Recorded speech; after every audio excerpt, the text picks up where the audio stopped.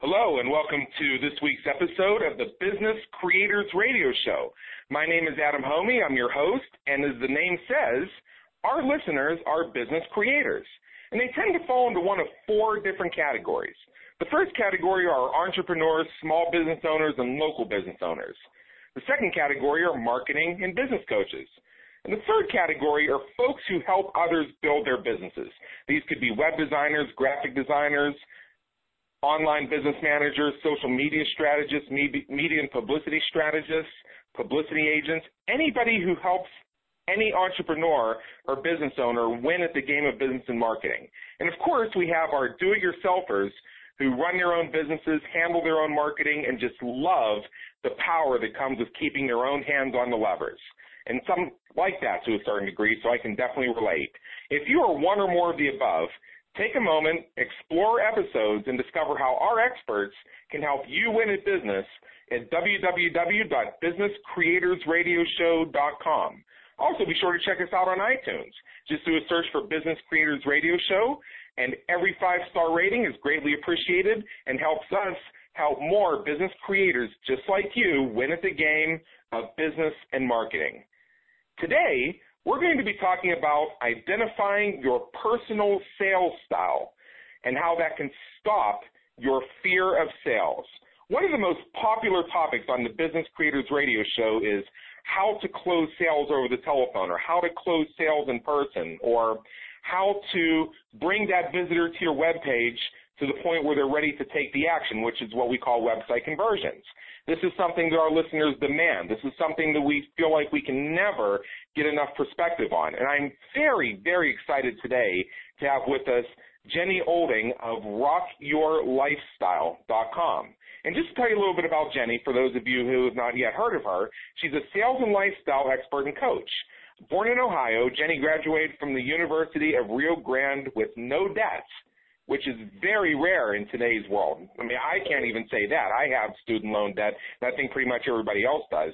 And she pulled this off while earning a 3.9 GPA, playing 3 sports, and participating in 2 study abroad programs, so running circles around me. In September of 2013, she was inducted into Rio Grande's Athletic Hall of Fame. Straight out of college, she began a professional sales career in which she became a 6-figure earner by the age of 27. She's been a recipient of multiple President's Club Awards, which is an award designated as top sales representative in a company. She's the author of the book Rock Your Lifestyle. It's your life, start acting like it. And she loves to work with people and companies who need help shifting their mindset about sales. She's focused on giving as much as possible and loves to connect people and create solutions and ideas for those who cross her path. Jenny, do we have you on the line? Woo-hoo! Ooh. I'm so excited. Somebody's excited. All right. How are you doing today? I am doing phenomenal. Couldn't be doing better because were you talking about me right there in that little blurb? Holy cow. Well, do you think you're going to be able to live up to that? Because that's a pretty strong billing right there. I'm not sure if I could live up to that. Somebody said that about me. Well, no, I'm excited. Today's a good day, and I'm glad that we're crossing paths with all of your listeners. I'm excited. Absolutely, absolutely. Now, before we dive in to today's information, let's just take a quick step back and give those of our listeners who may not have yet heard of you a chance to get to know you a little bit. So just in your own words, tell us a little bit about your background and what brought you to where you are today, helping folks with their personal sales style and helping them get over their fear of sales. You know, the way I'm going to answer this question is you already heard all the credentials and everything, but I've always been a very hyper-driven, as my mom likes to call me, high-strung. I was all over the place. She said I was always dancing and sweating and moving. So I've always been full of energy. And I've lived my life this way until I realized that the majority of people don't. So a turning point for me is I just turned 30. And I've realized that it's time to slow down and really think about everything that I'm doing and do things more intentionally. And so where this started is 3 years ago, I got divorced from a close to 3-year marriage, and that literally rocked my world. It rocked my world. and I really had no idea what I was going to do with my life. And about 2 years ago, I decided that I did not want to be in corporate America anymore, and I wanted to be in an entrepreneurial path. And that's when I started getting more intentional about the steps I wanted to take and the things I wanted to do with my life. And so therefore, I continued on my sales career, continued to make great money and hit all the numbers and rock out there. But then I really thought, okay, how can I empower others? Like, how can I help people do what I have done? Because the thing about sales is everybody knows they need to learn sales, but so many people are afraid of it. And so I'm like, it's really not that bad. Like, you can make great money if you know how to sell. And so that's really what triggered, like, everything in my life from this point forward to start my business, help people.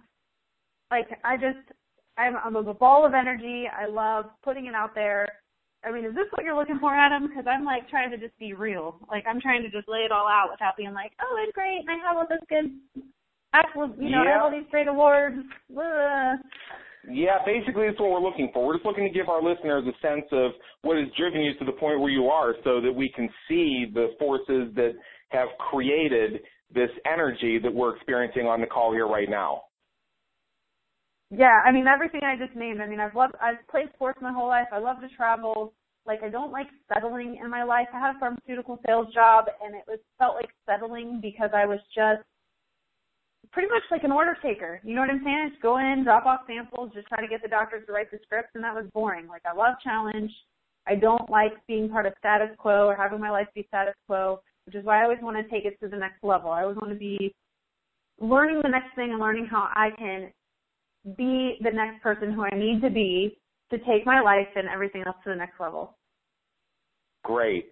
Absolutely. Well, before we jump into all the great information you're going to share with us today here on the Business Creators Radio Show, we provide, as our listeners know, the tools, techniques, and strategies to help entrepreneurs quickly grow their businesses. And a lot of our listeners will tell me that they have everything they need to implement anything that any of our guests will share, except for those two things, time and money. Now, this is a question we ask every expert who appears on our show. And what I'd like to know is, how can time and money influence the ability to succeed when it comes to sales? I ask this question of everybody because I like not only the variety of responses I get, but also the variety of interpretations of the question. So go for it. This is perfect timing for this question because last night I just attended Full Throttle Experience Peak Performance Symposium, which was held by my mentor, Delatoro McNeil. And one of the things that he was talking about that a lot of people believe they need to succeed in peak performance is time management.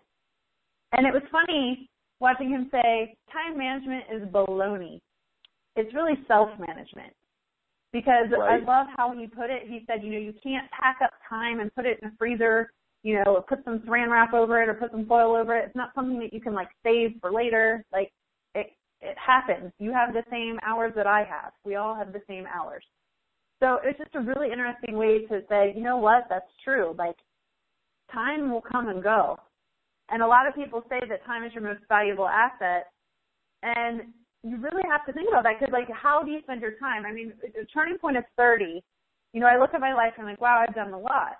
But I don't want to be 40 or 50 or 60 or 80 and think, geez, where did all the time go? Why didn't I do more? So right. I don't have enough time and I don't have enough money, I see those sometimes as excuses. Because you have enough time and money to do anything that you want in your life. And I watched this unfold as I watched some of the people in my life last year tell me they did not have money to put into personal development, but yet they showed up at my house a couple weeks later with a $400 purse. Oh my God, I bought a new Louis Vuitton. Look, I'm not bashing Louis Vuitton. I'm not bashing any of that. But if you right. want to achieve something in your life and you're saying you don't have money, and you're saying you want that thing, you want your business to grow, you want to go to the personal development seminar, you want to invest in yourself, but I don't have money, and then you go drop money on something that isn't helping you get there, then you need to stop complaining that you don't have money to get where you want to go. Right. You have money for anything you want. You have time for anything you want. Think about dating. I mean, like, think about dating with this. Like, if you're dating, you make time for the people you want to see. And if you're too busy to see somebody, you probably don't want to see them. Right. So that's how I view that. You control both of those. Yeah, I think you're absolutely right about that. And I think that has to do with anything that we find valuable. If we're not making time for it, if we're not getting to it, then it must not be that important for whatever reason. And there's no reason to judge that. I remember I had a client who had just released and published a book, and we're thinking, well, what about promoting this book? What about getting the speaking engagements? What about all the additional marketing and everything else? But it seemed like he wanted to put all of his energy into his involvement with a local charity. And I even asked the part, well, when are we going to start working on this book? All we hear about is this charity and your fundraisers and everything else. And part of that was just symptomatic of the fact that he really did not want to be in the industry that he wrote the book for. It took him a year to realize that, but the clues were there, was my observation. So history, as it played out, kind of revealed that. So, Jenny, I sense a lot of passion from you on this topic. So can you tell us, why are you so passionate about all this stuff when it comes to helping people overcome their fear of sales? I think the passion comes from, I've been a professional sales rep for 10 years in the corporate world. And it comes from a couple different things. It comes from seeing bad sales reps out there. And I'm sure that many of your listeners have met these people. The people who are trying to force you into something you don't want, who are trying to make you sign on the line because they're, it's something called commission breath. Like, you can smell it on them. You're like, oh my God, you're just trying to make money on me. And some people are really good at it. They may not be slimy, but they're really good at what they do. But you know what I'm saying? Like, they're still pushing it. So, like, it drives me crazy that there are people out there like that who ruin the reputation of what good sales professionals do, and what the opportunity that entrepreneurs, small business owners, local businesses, these business coaches, marketers, like whatever you do, they ruin the reputation for why you may be scared of sales. It drives me crazy.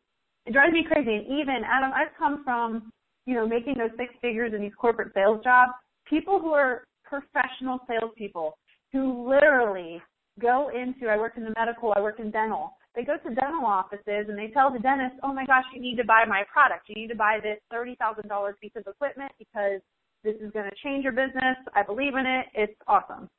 Then next thing you know, there's a distributor who's going to sell it so they lose the sale. It's the same product, Adam. It's the same freaking product. And they lose the sale because it's going to go through a distributor route instead of through them. And then they start bashing their product. Doctor, this product sucks. You shouldn't get it. I don't even know why you waste your time. That drives me crazy. It drives me crazy. So because selling is a must-have skill, I want to help uncuff the entrepreneurs from the shackles that hold them back from growing their business. I want to uncuff the small business owners, the marketing coaches, the business coaches, the graphic designers. Like, I want to help them to grow their business by, let's put all that bad, poor reputation of sales off to the side. Like just shove it over there, because other people do it, but doesn't mean you have to do it. Right. So that's yeah. I mean, just because it's out there. I asked a group of insurance professionals. I asked them, what is sales? And they told me, they said, oh, sales is, like slimy, and we don't want to be called sales reps, so we call ourselves account managers, and we call ourselves business professionals. Like, you try to think of different names to come around it. And I asked them, I said, well, if you don't want to be that, why is that the first thing that comes to your mind? And they really looked back at me, and they were like, that's true. Because I was like, whatever you think about sales, that's still going to be projected inside of you. So let's shift that mindset of how you view sales and so we can surge forward and make money and have more fun and create the life that we want. Exactly.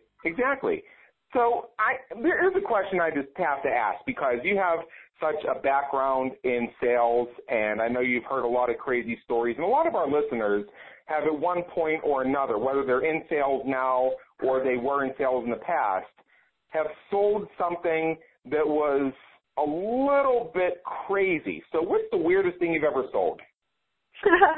All right, so I sold everything from toilet paper to teeth. Wow. And I remember right out of college, I was working for Cintas, the uniform people. Have you heard of them? Yes. Right, so I was selling for Cintas, and, like, right out of college, what are we, like, 21, 22, 23, right, if you did the traditional college schooling, right, schooling path. So we're going out to the bars, we're hanging out, and because we sold the toilet papers, the floor mats, the soap, the air fresheners in the bathrooms at the bars, we'd go out, we walk in the bathroom and be like, oh, they're using a competitor. Like we knew everything about that. And the other girls in the bathroom would be like, oh, my God, what weirdos.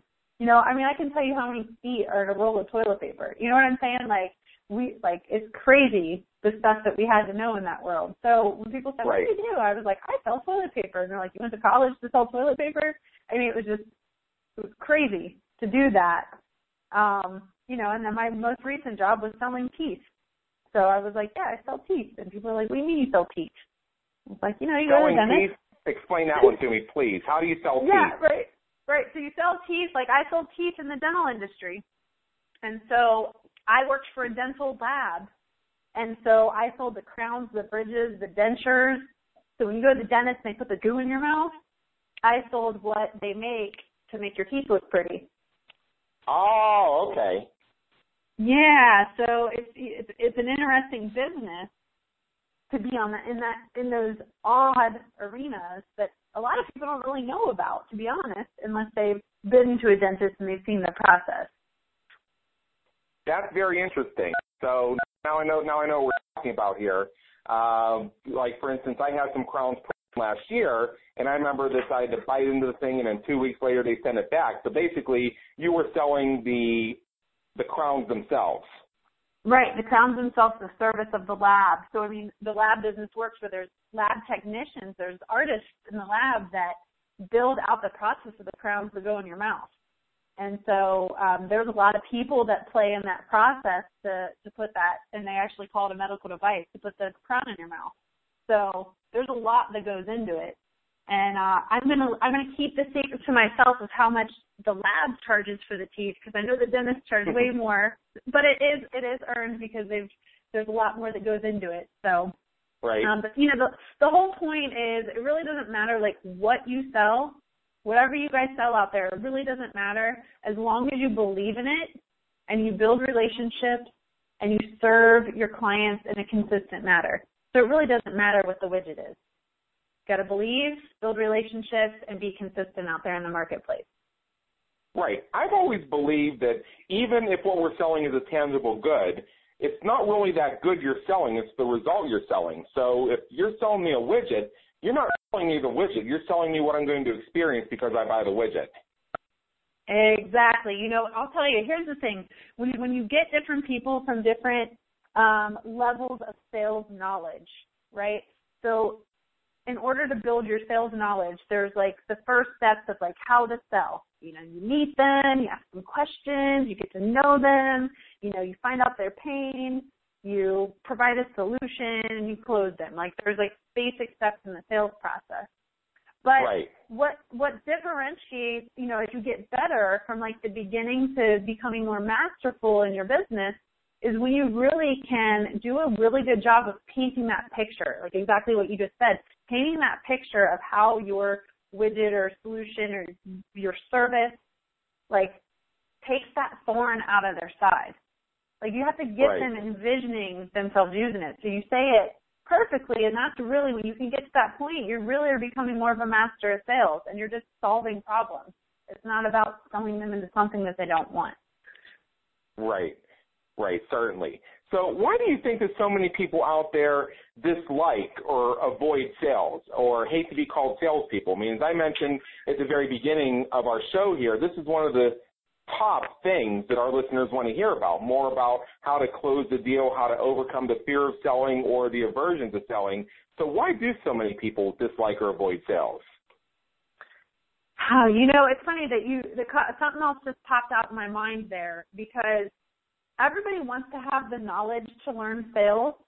But what I notice is even if they have the knowledge, what comes next is the implementation, and they're still scared. They're still scared to get out there and implement because they're afraid of rejection, which nobody wants to be told no. But you have to build up that thick skin and get used to it and get used to people telling you no, because it means no, not now, or it means they're not a good fit for your product, and it's okay for people not to be a good fit for your product or service. But beyond that, Adam, is that I think there's two main reasons why people dislike, and we touched on this in the beginning, is that there's so many pukey, disgusting behaviors out there. And so it's just a turnoff because people do not want to associate themselves with the bad reputation that sales has or sales reps. I mean, I just met a guy last night who was like, "Oh yeah, sales isn't for me. I'm not in sales. I don't do that." And if I were to ask him why, I bet he would say, "Well, because I don't swindle people or I don't steal from people." He may say something negative associated with that.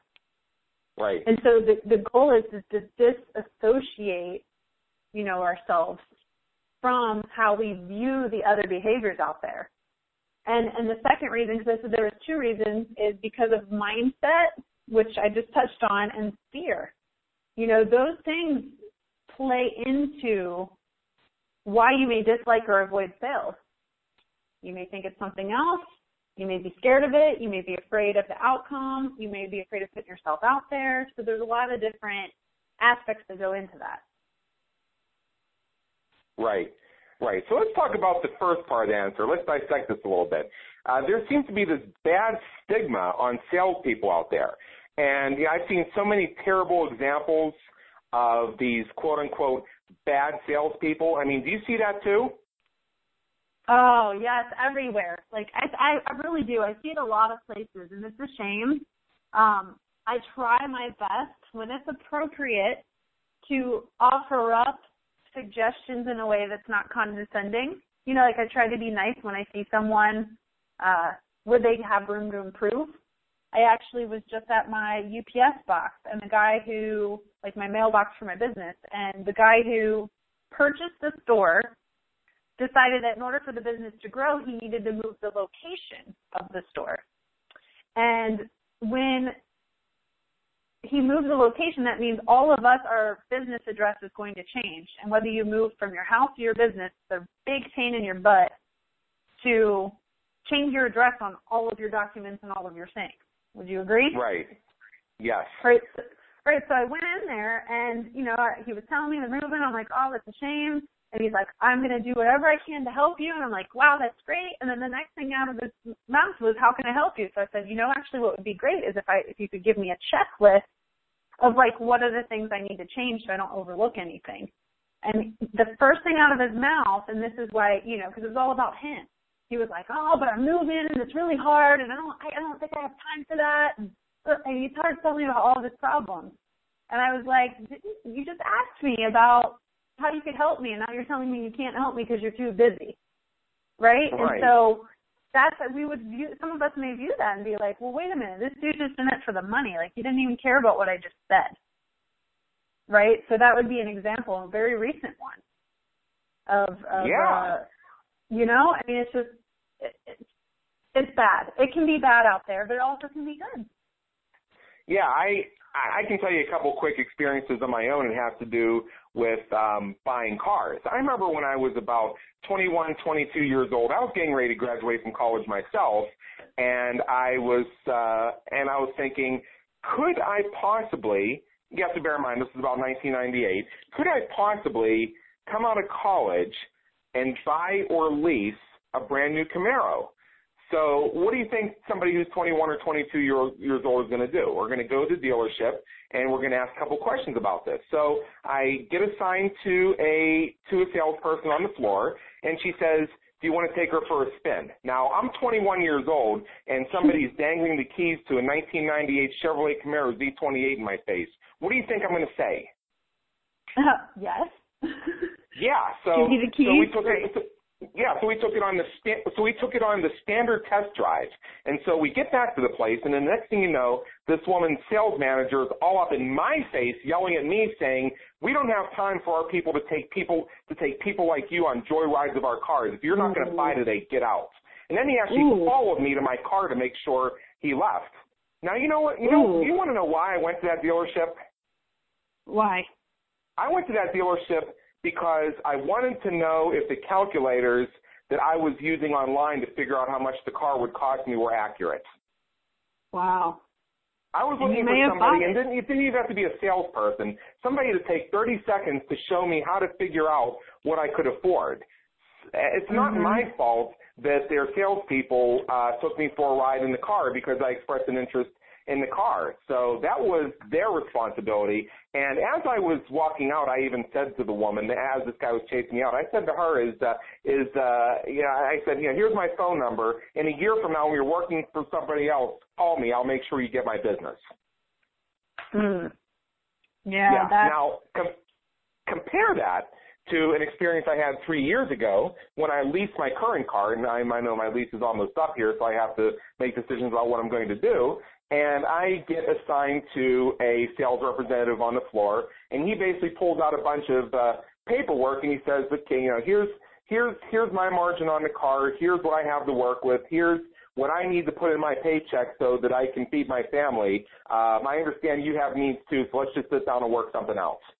And I leased the car because he took a straightforward approach with me. He recognized me as somebody who was educated, who understood how it all worked, and he also saw in me that I knew that he had to make a fair living too, so we worked out what I think is a really great deal. I've been very happy with it since the very beginning.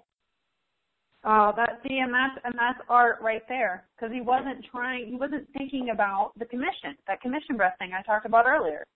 Because if he was, he wouldn't have opened up the books to you, and he would have been trying to maximize the commission, which is definitely a good business tactic when appropriate. You don't always want to cut out your commission or cut out your profit, but at the same time, like you said, know when you can play the cards based on the person you're dealing with. Right. So, so that was very brilliant on his part, if I say so myself. And then, and you know how it is when you get to the place where you end up buying the car or leasing the car you're going to buy, is where you find yourself suddenly trapped while they appraise your trade-in or they call for approvals or things like that, because they want to make sure that you don't make it to the next dealership down the road. They want you to do a deal today. So I kind of knew what they were up to. And while he had me waiting, while he, quote-unquote, dealt with 5 other customers, he brought me over a bottle of Mountain Dew, and he said, "Hey, I bought this bottle of Mountain Dew. I can't drink the whole thing. You want to split it with me?" And I said, "I'll split your Mountain Dew with you, but that doesn't mean I'm leasing a car today." And he laughed because he understood that I knew the principle he was doing. And this is something you see very common, particularly in the automotive industry. And in fact, a friend of mine who's a sales manager let me in on this secret. Whenever you walk into a dealership, what's the first thing that they typically offer you other than a test drive? My guess would be that they're going to ask you what you want your payment to be. Well, I'm thinking something even on a more basic human level. How are you? Do you want water? Do you want a drink? Coffee? There you go. They offer you a cup of coffee, because the principle of reciprocity, even if it's grossly uneven, says, I did something for you, now you do something for me. I took a moment out of my time to get you a nice cup of coffee, now I want you to do something for me, which is to buy this car today so I get a nice paycheck.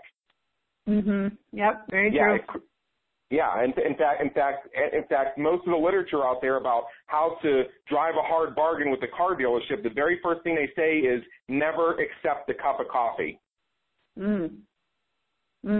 Yeah, wow, that's really good advice. I hope everybody's writing that down right now, because and the other thing I want to pull out from this part of the conversation is that when you take the time to understand sales at any level, from basic to mastery, the more you know about sales, then the more you can go in prepared as a consumer. Because imagine if you understand sales and you understand the things that need to happen in the relationship and throughout the process, it's going to make you a smarter consumer because you're going to know who's messing up, where they missed. You're going to know exactly how you want to be dealt with. So it's going to make it easier for you to find those relationships and get the clarity when you go in. So you can be like, nope, you're not the person for me, or you know what I'm saying? Like it changes your expectations.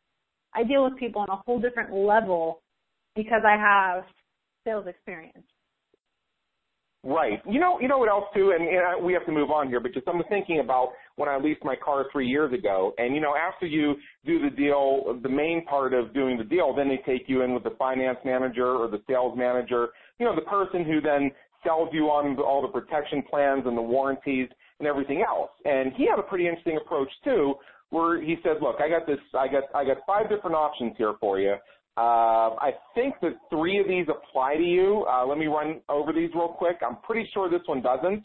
But based on, and then he walked through it with me, and he said, based on all of this, what do you think? And then I said, well, I asked him questions. He said, well, based on all this, I think here's some of the pros and here's some of the cons. So what he did is rather than trying to lean over me and make me feel threatened if I didn't take up on all these upsells and give me apocalyptic views of surcharges and everything else when I turned the car back in, he just explained my options and helped me arrive at the right decision. And I think he ultimately got the exact goal that he was hoping for. I know the big one for him seemed to be the protection plan on the key fobs, because you know how cars have the keyless entry and the little thing that pops out that you turn, and those things cost a few $100s to replace, and the protection plan on those things is a fraction of the replacement cost. I mean, I've lost those things before. I don't want to replace those. So that made a lot of sense. Now, we've just had a conversation about some of the pukey, disgusting behaviors that we see in salespeople, and I believe that a lot of folks are basically good, or they do it with good intentions. But what can cause somebody to adopt a bad sales style? I would say some of the largest reasons are because they just don't know any better. There's one, fair enough. You don't know any better, and until you know better, you can't get better. Or possibly you're out there and you're pressured by numbers from your corporation or your job, or maybe you're a new entrepreneur, so you're like, crap, I got to put food on the table. So right. that can really change the dynamic for somebody. Or maybe they only care about themselves or their money, so they're selfish, and that's a harder one right. to untrain. So hopefully none of the listeners have that one. We'll just cross that one off because no one in your listening crowd's like that, right? Right. And then, right. And then, maybe they're not aware, so always check in with some of your trusted friends or mentors so that they can let you know if you're coming across desperate. Maybe you don't even realize that you're aware that you are coming across like that way. You have good intentions, but no one's told you. Right. So now that knowing that there are people out there who've shown us how not to do it, I know a lot of our listeners may still be stuck over this. And this is something that's been a journey for me as well. So as many of our listeners know, when we bring our guests on, not only am I conducting the interview, but I'm also sitting with our listeners, pen and paper in hand, looking for that slight edge to move my business forward as well. So many of our listeners may be stuck, and even though they may not be any of these terrible examples that we just gave, they may know better, they may be doing it better, they may still have a fear of sales. So how do we help them overcome that? I believe that there are 4 distinct sales styles that will help free people from the fear. I was thinking, because there are sales styles out there. I have become successful for certain characteristics and styles that I possess. But there are other reps who do it differently who are still successful. So I said, well, obviously not everybody has to do it the same exact way. Because I feel like some sales training out there says, here's how it goes, jump in this box and do it this way. Right? Right. So that's hard because you're like, that's not my way. I don't want to do it that way. Right. Here's the thing. So these 4 styles, there's 4 of them. So you have the buddy, the closer, the techie expert, and the connector. And I'll go into each one really quick to give you an idea of what they are. So Okay. the buddy is someone who's like bubbling, outgoing, is a people person, loves everybody. They light up the room. For them, the sale begins when the deal closes. They're strong at customer service. And a lot of times they'll be really close with their clients so that people will be like, hey, come out on my boat. Or maybe when they see their clients, they'll say, how are your kids, Johnny and Susie? How is swimming lessons with your daughter? They'll ask those types of questions. That's usually the type of relationship or the type of sales style that a buddy would have. The next one that would be the opposite of the buddy would be the closer. So think about this like a 4-quadrant personality sales style, right? So the opposite of the buddy would be the closer. So the closer is going to be someone who's competitive, they're hunters, they're driven by goals, they're driven by numbers, money is not bad to be driven by when you use it the right way, and recognition. So these people love closing sales, so they get that high excitement of closing the sale and moving on to the next one. And so they'll be asked questions like, what do I have to do to earn your business? Are you ready to move forward? So, I mean, they're in it for the close. Then if you shift over to what would be similar to that, but not quite, would be the connector, which is kind of like a combination of the buddy and the closer. So the connector is somebody who's outgoing, social. They would duplicate themselves to be at multiple events simultaneously because they want to be everywhere. And they love to maintain a web of friends. They love to connect, meet new people. And so for them, when you meet them, they say, oh, let me connect you to somebody in my network. So a lot of people come to them as resources, and since they give a lot, they also get a lot. So then they're closing, right? And then the last one, which is a mix of some of what the buddy has and some of what the closer has, would be the other one, which is techie expert. So the techie expert is someone who's detail and task-oriented. They love facts and figures. They love to document, organize. They're very resourceful because they may read a lot of like the industry magazines. They are the go-to in the industry on like as a technical resource. They know everything about the product. So those are the 4 different sales styles, and I believe that if you identify which one is yours, it will help to unlock that fear.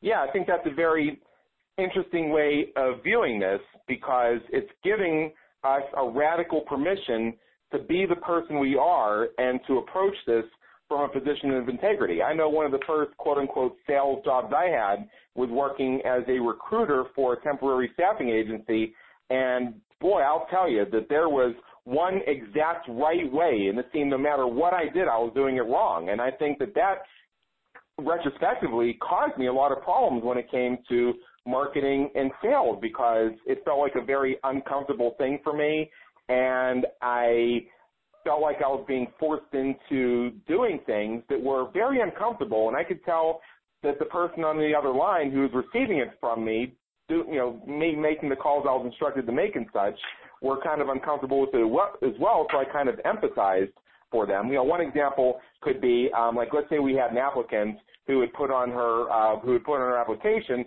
that she could not accept an assignment for less than $10 an hour. Now, she's not trying to highball us. She just legitimately needs that amount of money to get out of her apartment and take 3 buses. Wow. And so when I keep getting told over and over again to keep offering her positions at $7.50 an hour and $8 an hour that she just can't do, I'm like, I mean, and this is definitely not a sales mindset. I'm actually in the back of my mind thinking, I hope she tells me to buzz off because I feel bad having to make these calls. I really don't feel this is ethical. I really don't feel this is right. Why can't I be turned loose to find alternative methods of filling this?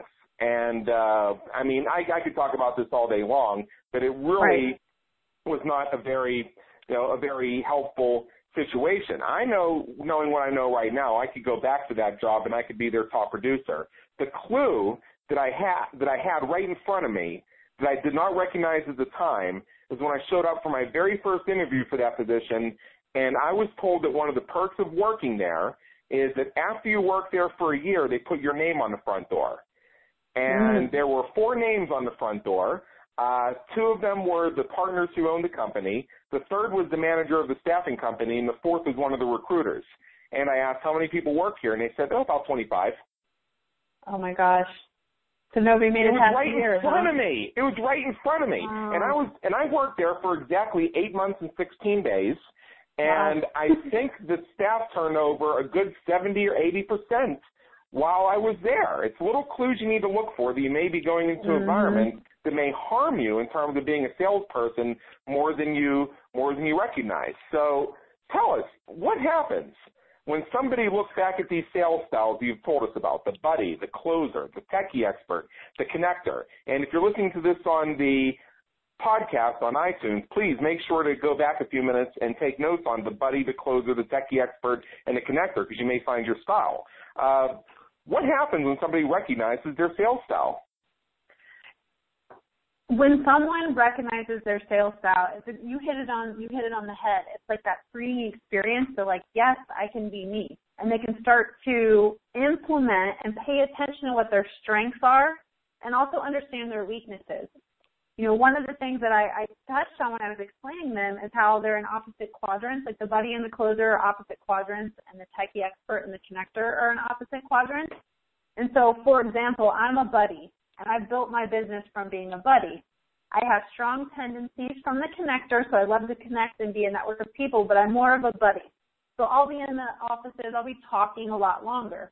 Well, my boss, and this is what you're talking about where there's no one right way, my boss at the time said, you know, I wish you would like close and move on. Like you don't need to spend so much time there. And for someone who's a buddy, that's very restricting, but it's also something to keep in mind because even though you're connecting, you still need to be closing business. So it's something that a buddy could get better at to close sooner or more frequently. But you tell a buddy to be a closer, and they're going to shut up. Like, I don't want to be a sales rep if I have to be a closer. That's not my style. Right. And same thing. If you're a closer and someone tells you to be more of a buddy, you go, okay, well, I can work that in. But you're going to freak out if someone tells you to sit in someone's office for 20 minutes. You're like, yo, I got to move on. Right? Right. And so since it's really hard for everybody to grasp this, I have a freebie that I'm going to give all of your listeners. And so what the freebie is going to be a PDF that you can access that will have information about all 4 of these sales styles. You can really look in and you can determine. You'll have personality indicators. You'll have information about the sales style. You'll have things to watch out for, phrases that pay, and the ultimate fail for that sales style. So all of that is in this PDF that I'm going to give the listeners for free. And they can get it from going to jennyolding.com. So it's my first name, last name, Jenny Olding, OLDING.com/biz creators, BIZ creators with an S. So go there, sign up, and get this resource so you can find out and unlock and have that freedom and get rid of the fear. Great. Well, I really appreciate that. I'm going to have to check that out myself. So thank you very much for that awesome resource. So, Jenny, you've been in the professional sales role for almost 10 years. Do you think that there's a secret sauce or secret ingredients or a special ingredient to being excellent in sales? And I will tell you, this is one of the top questions that our listeners ask us whenever we bring somebody on a topic related to this. They're looking for some sort of step-by-step or something that they can listen to, take notes on, and take action on today, maybe with that next prospect call they have in 2 hours. Yeah, you know, and here's the thing. A lot of people want that secret thing, that one thing. Well, here's how I'm going to lay it out for everybody, is that there is no one thing, because if I told you that you have to network, you'd be like, well, maybe I don't want to network because I want to just be techie. You know what I'm saying? Like, right. There's not one thing. There really isn't. And so I looked back at my time in sales, and I said, what were the things, multiple, that helped me get to the top? And so consistently, I found 9 ingredients that helped me get there. And the way that I'll give a visual, since they can't see anything that we're doing right now, is it's like baking a cake. And I know I may have lost half the listeners right there who are like, I've never baked a cake. I don't like cake.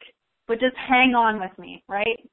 Think about baking a cake. We're talking traditional cake, not gluten-free, not vegan, not vegetarian. I support all of those. But just drop some of the stuff that's very popular right now and very, we're learning a lot about, okay? So the 9 ingredients, to go through them, is you have to have follow-up, right? And the follow-up's like the flour in the cake. So if you bake a cake without flour, then you don't have a cake. So you have to follow up. Like, this is very important. On top of relationships being important, because that's like the sugar. You have to have sugar to bake a cake. You have to have and build relationships to be successful. The butter is the belief in yourself and the belief in your product. Because if you don't have that, forget it. Like, why are you even out there? It's time for you to move on and find a different product or service. Or if it's yourself, to work on yourself to build that confidence. Because people can feel that. Like you said, you felt uncomfortable talking to some of those people in that sales job. They could feel it. They knew you weren't comfortable because you were like, I don't believe in this, right? Right, yes. The next one is the eggs, and that's the networking. You still have to get out there and network and be a face in your market. There will be different levels of networking that you decide to do based on what your goals are, but you have to get out there and meet new people.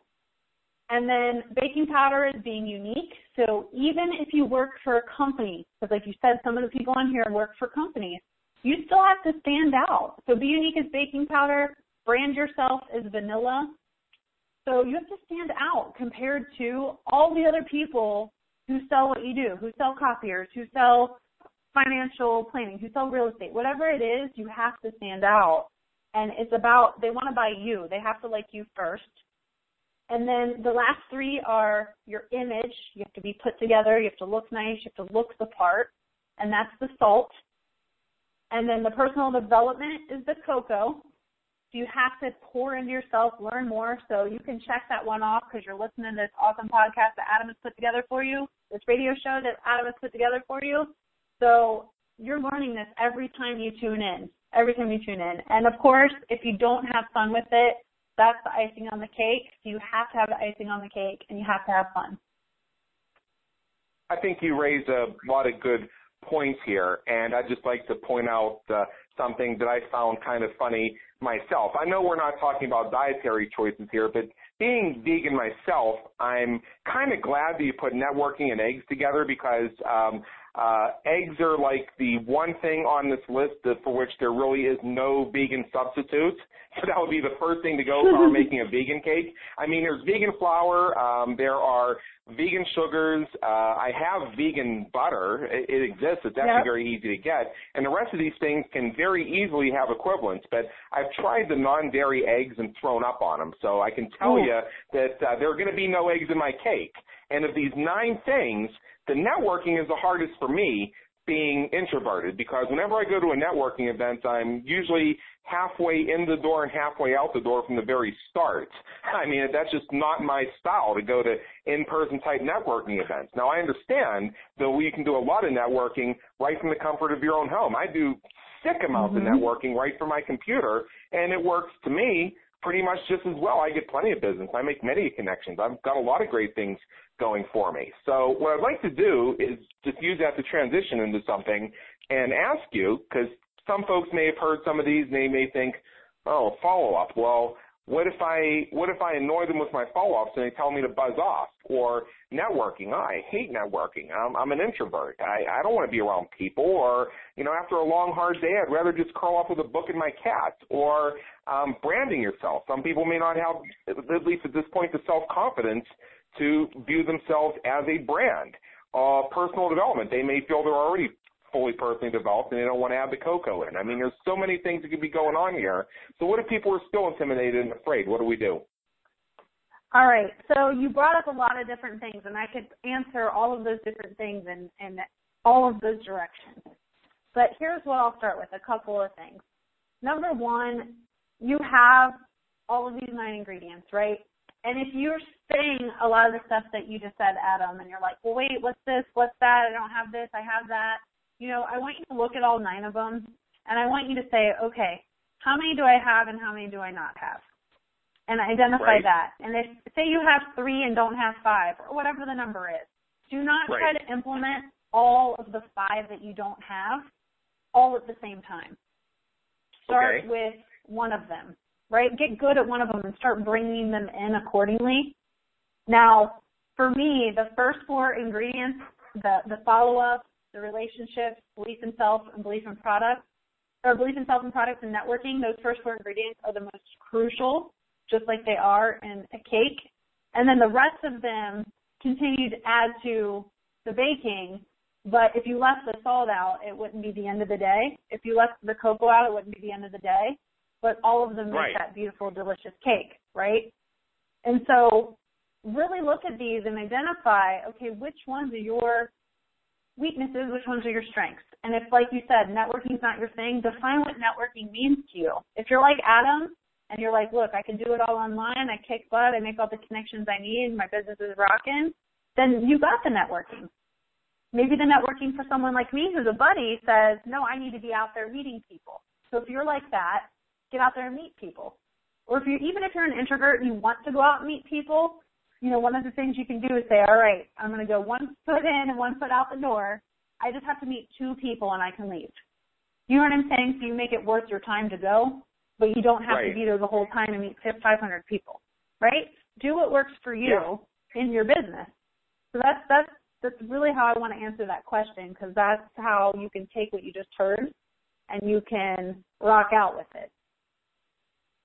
Right. I think that is a really great way of looking at it. So first what we're doing is we're defining our terms and making sure that we're comfortable with our definitions, and then we're looking for ways to make this work for us. And I know for a lot of folks, because many people mention this to me, many of our listeners, and many of my clients, many of my prospects, many of my social media buddies say that networking, like going to these networking things and meeting people and all that, it's about the last thing they want to do. It's about the most draining thing that they can envision themselves doing. So they feel themselves held back by conscious choice that they don't want to do it. Now, what I want to pull out there is something that you said, which was very brilliant, which is, let's say that you go to a networking event and you know that this is really not your scene, this is really not where you want to be, you'd rather be at home curled up with a good book and your cat. Well, that's all well and good.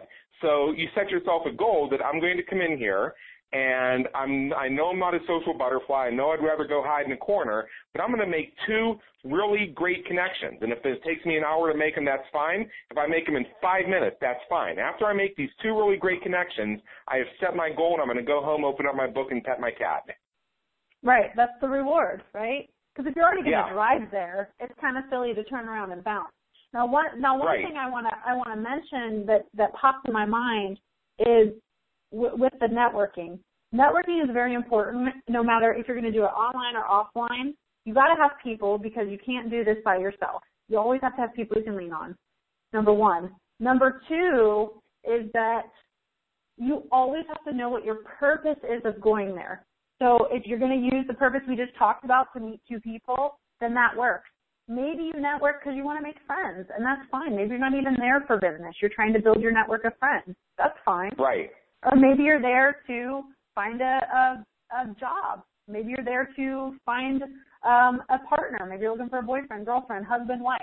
You know what I'm saying? Like, know why you're there, because it will make that experience so much more fruitful for you instead of being there for the reason that the other person in the room is there for. Just be clear about that, and it'll make that networking piece easier.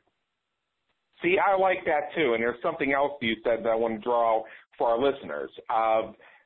So often when we hear the phrase networking, in terms of what that colloquially means, it gets translated to hustle for clients. Well, what if you were not at a place where you felt comfortable, quote unquote, hustling for clients? Or maybe, you are good at it, maybe you do enjoy it, but today you just don't want to.